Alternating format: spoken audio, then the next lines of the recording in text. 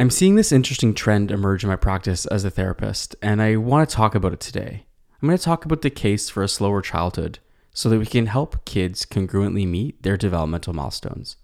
For me, this largely has to do with a resistance of adultification amidst this pressure for kids to think, speak, and act like mini adults. I grow concerned about what that does to kids and how this forces kids to grow up faster than they need to. This is The Kids Who Talk Like Adults.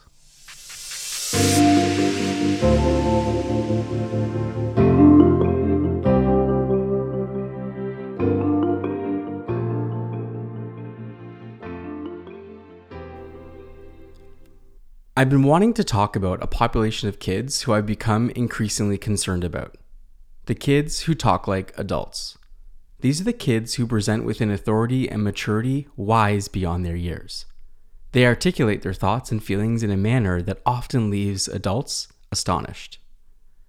These kids are often called old souls or mature for their age. They may also be known as precocious or may even struggle to relate to same-age peers.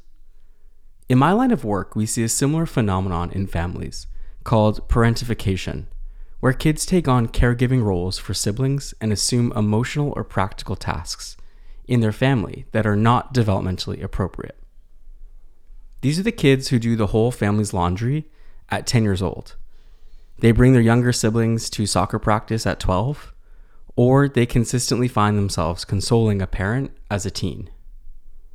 These kids are said to be parentified. But I'm seeing these patterns extend beyond parenting roles. Some kids today are adultified. Today's kids are growing up in an environment vastly different from previous generations. The rapid influx of information and exposure to adult concepts via the internet has led to a concerning phenomenon where children can intellectually grasp complex ideas and articulate them fluently, but lack the emotional maturity and life experience to navigate them effectively. The result? A population of adultified kids who know a lot about being an adult, but don't have the practice or skills to cope with their impending adulthood. The gap is widening. Now, as a therapist, I've observed firsthand the consequences of this disconnect between cognitive development and social emotional development. An increasing number of kids can use feelings language, but don't have the felt experience to connect with it. These kids can talk about their experience using feeling words, but don't have the emotion regulation skills to help them work through it. In a way, this has resulted in a batch of kids that can intellectually understand that humans have emotions, but have not yet developmentally met their social and emotional milestones. In my view, this has resulted in a gap between cognitive behavioral development and social emotional development. In other words, there's this group of kids who present like mini adults. Well, they talk and behave like adults, but they seem to lack the developmental capabilities that enable them to regulate their big emotions and turn distress into decision making. They think, talk, and act like adults, but don't have the social finesse or emotion regulation skills of one. And this is for good reason too. They're still kids. Here's my concern. I think this presents a unique circumstance for parents and their kids who talk like adults. Since these kids don't cause much worry or concern for parents, some adults may view them as more capable than they actually are. And since they present as verbally confident, mature, and smart, some adults may hold them to higher social and emotional standards than what they are ready for. The pressure to be more like adults while simultaneously being shielded from the responsibilities and experiences of adulthood creates a dissonance that is both concerning and perplexing to me. Children are bombarded with adult concepts through the internet and social media, exposing them to new ideas and situations far beyond their years. Yet, they lack the life experiences and emotional resilience necessary to process and comprehend these complexities fully. This is why it's complicated for me to think about giving young people access to the internet and smartphones. But what's the big deal? There's actually a part of me that relates to these kids. I myself was the kid that was reading books about adult ideas like the stock market and farming livestock. I was also bored by scripted family sitcoms and was drawn to reality shows where real people were sorting through real issues. I think social media captures this population of kids who want to understand the world they're living in and are hungry for more information about these big adult ideas. I don't think this is a problem as long as kids remain grounded in their own realities and have relationships with people to help them sort through these big ideas. While it's true that some kids are more intellectually ahead, and some kids have brains that help them succeed in academic and social environments, the downside to this pattern is that these kids are more prone to being silently stressed, hyper-independent, and burnt out in later years of life. While these kids present well, we should remember that it's not their job to have it all figured out, and they don't need to talk or behave like adults to gain approval, attention, and affection.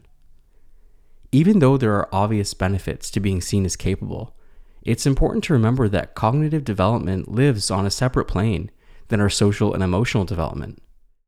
Just because these kids present well doesn't mean they aren't struggling in other areas of development. The smart kids who can't cope. The heightened environmental stressors faced by children today, like those they constantly encounter online, only exacerbate this issue. Offline, they are confronted by adult discussions about economic instability, societal pressures, and complex family dynamics, which all contributes to the increase in stress and pressure today's kids are experiencing.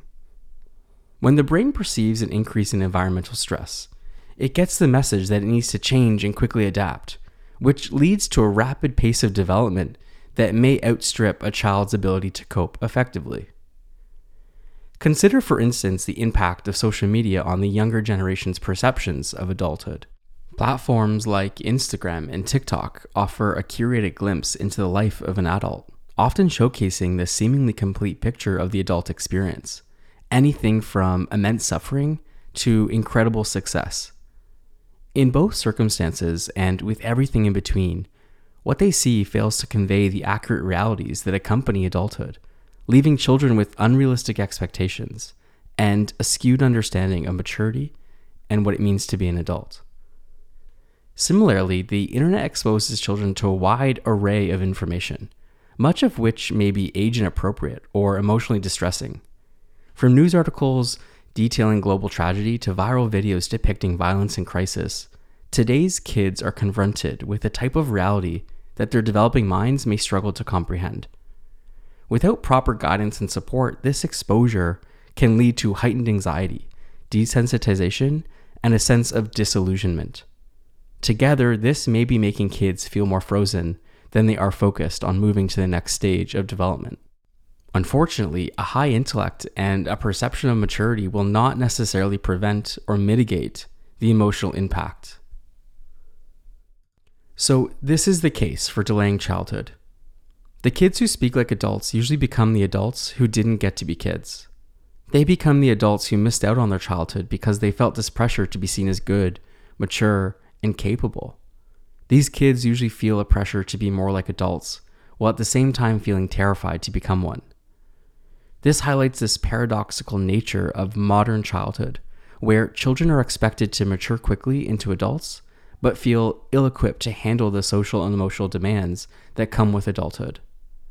At this time, I strongly feel as though we must resist this temptation to accelerate childhood and instead let kids be kids. This will help level set their development by making their cognitive, social, and emotional growth more congruent. This gives kids more time and space to explore their emotions, develop resilience, and build meaningful connections with others at a slower pace of development. It also means they won't have to rely on this false sense of maturity to appear all-knowing, to gain the trust of adults, or to be seen as capable and smart and good. Letting kids be kids. I hope this sheds some light on what I feel is a forgotten population of kids. I hope it's also a reminder of the complex nature of development and how sensitive kids are to environmental demands.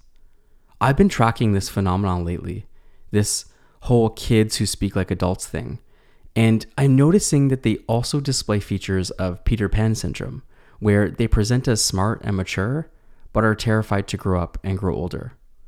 As a therapist, I advocate for a more balanced and more integrated approach to childhood, one where we help kids meet their developmental milestones congruently, instead of giving them attachment rewards for acting like adults. It may sound confusing or strange to hear that I'd be worried about the kids who speak and act like adults, especially since they are less likely to give us trouble. However, these are the kids who are trustworthy enough to own a smartphone early and are vulnerable enough to be taken advantage of for being seen as beyond their years. I firmly believe that when we address the underlying factors that drive premature maturity, we give kids the opportunity to thrive socially, emotionally, and psychologically in the future. I think it's important for us to remember that there is a significant difference between a child's chronological age and their developmental stage. Put simply, kids are not adults, even when they think, talk, and act like one. I hope you all take good care. Thank you for reading and listening, if that's your thing. Please leave me a comment or get in touch. I'm eager to hear what you're thinking about or what you would like me to write about. Be well.